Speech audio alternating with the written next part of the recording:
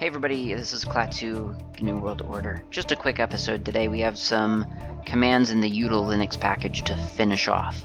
It's the user bin section of util-linux, and we're going to be talking about the W section in this episode. Just 3 commands. Won't even get to a coffee break. It's that short of an episode. There's wall, write, and whereis.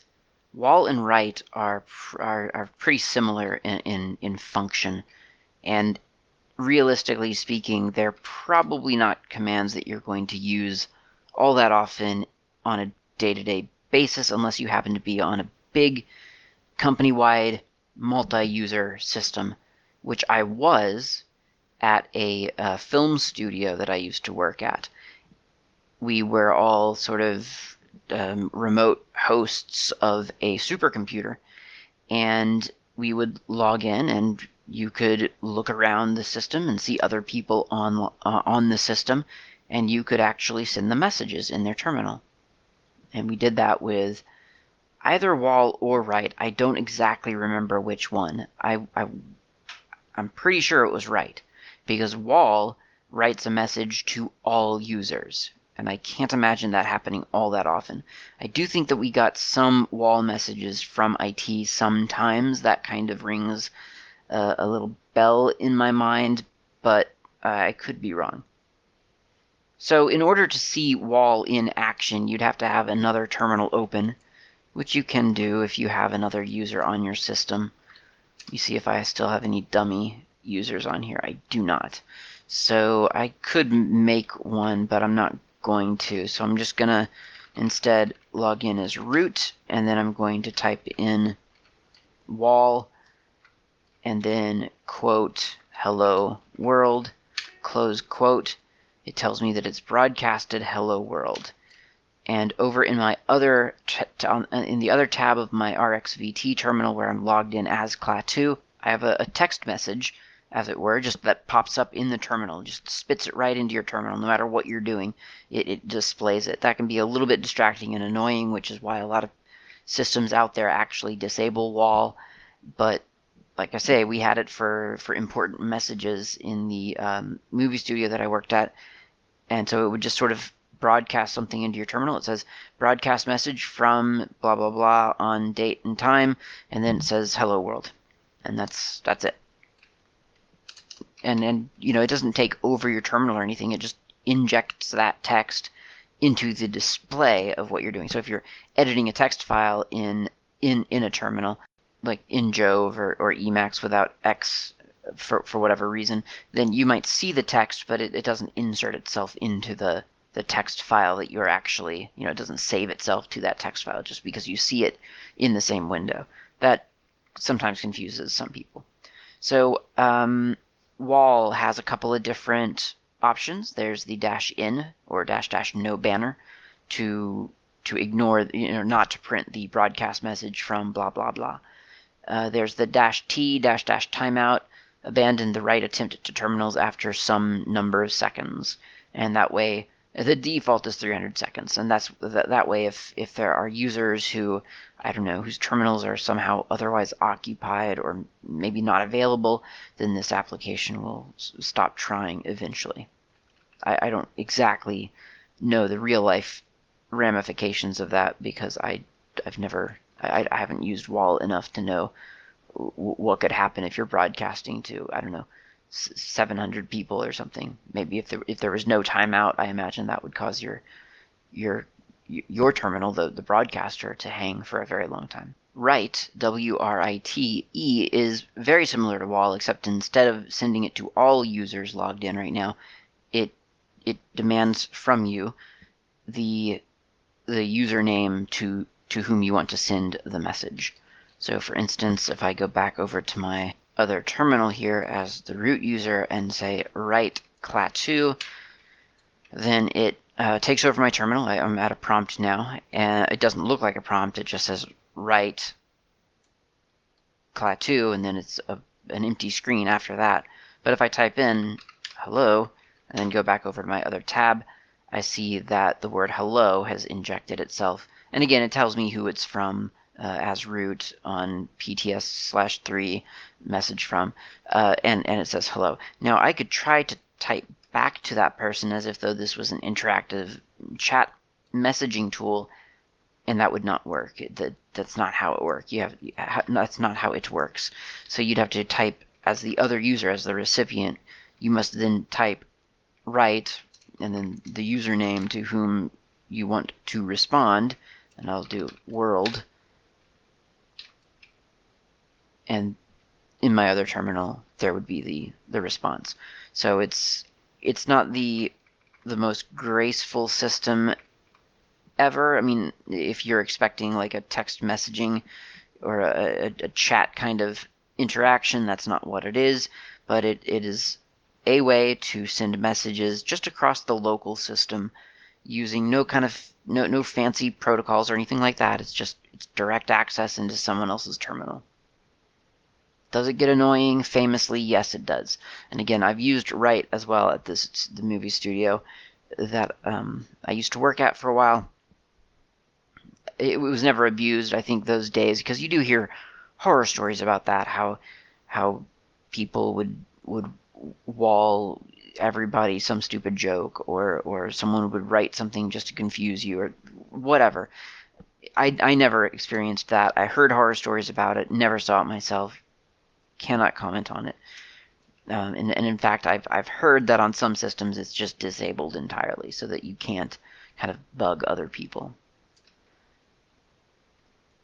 And I think at the time I'm imagining, I mean, these are both very old. The write command was in AT&T Unix version 6.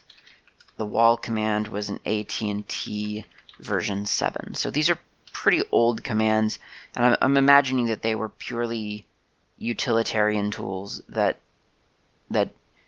probably people just didn't really think would get abused for any good reason, because we were all here to do a job, and so this is what we're doing, and we don't care about weird little edge cases of someone suddenly being annoying, because we're going to see them in the lunchroom later today, and that's just going to be awkward.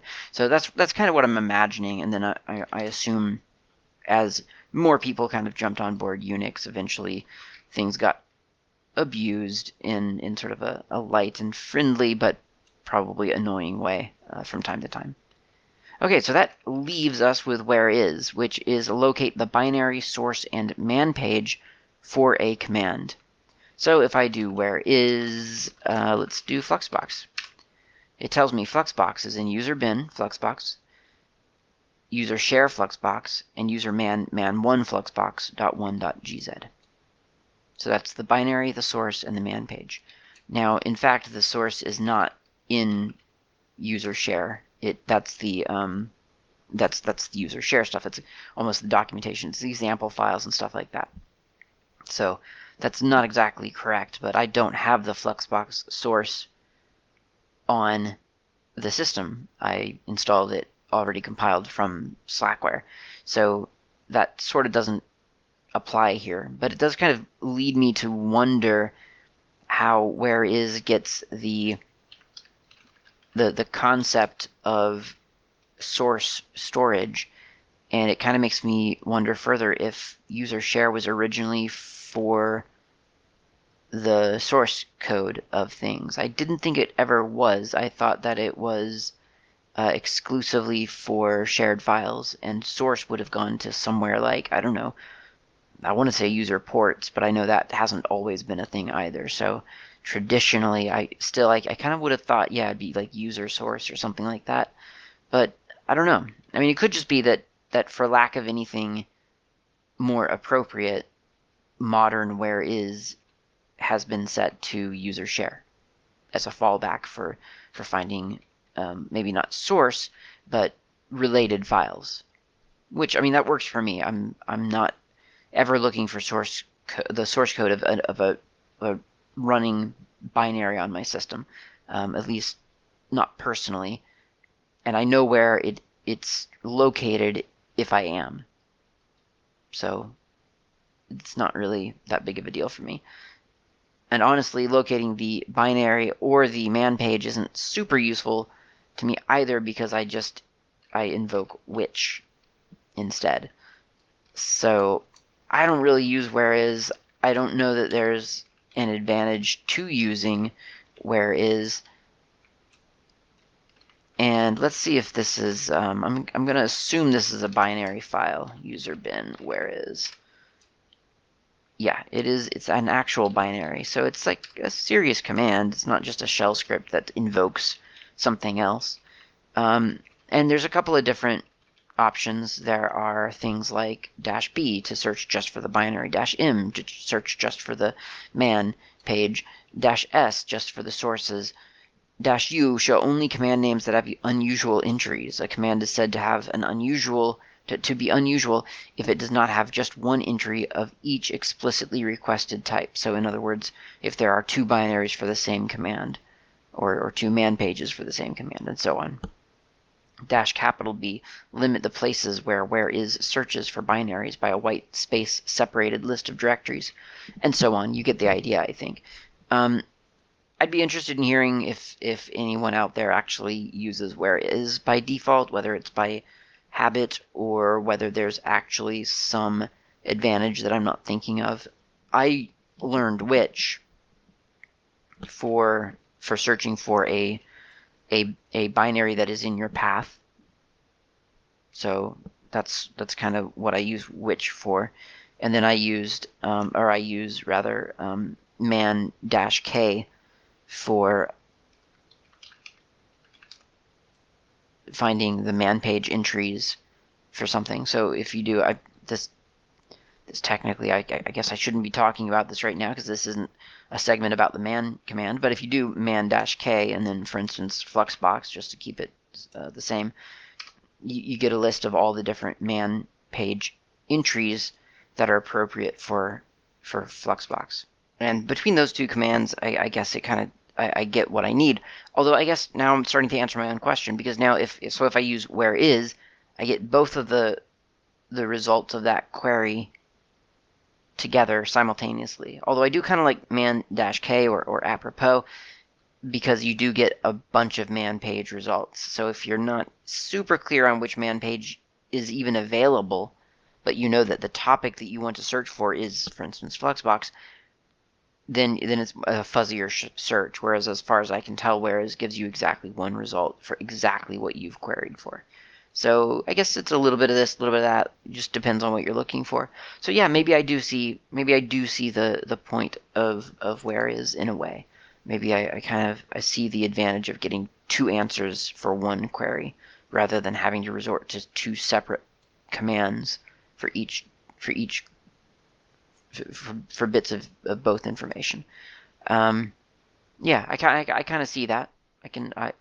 I'll get behind that. Maybe I'll start using whereis from time to time to see how it treats me, whether it woos me away from which and man-k. That's it. We're finally done util-linux. That's very exciting. That means we get to move on to the next exciting command in the Slackware package list. Now go get yourself a cup of coffee. Don't come back. I won't be here. I'm going to go enjoy a cup of coffee myself. But thank you very much for listening, and I will talk to you next week.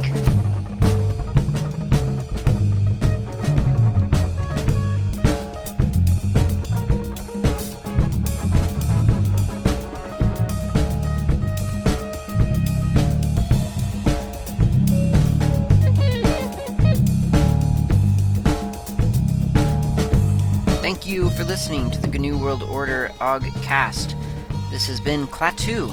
You can reach me on IRC. I'm on the Freenode network usually in channels such as OGcast Planet, Slacker Media, Slackware, a couple of others. My nick on IRC is not Klaatu. You can also reach me lately on Mastodon. My username there is @klaatu@mastodon.xyz. Of course, you can email me at klaatu@member.fsf.org.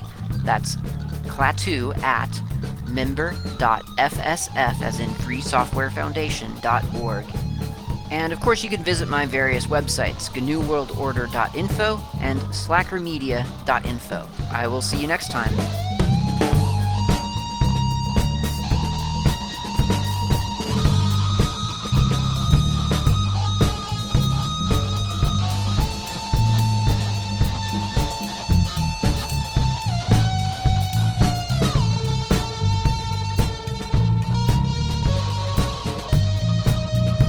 charge, my boy, the charge.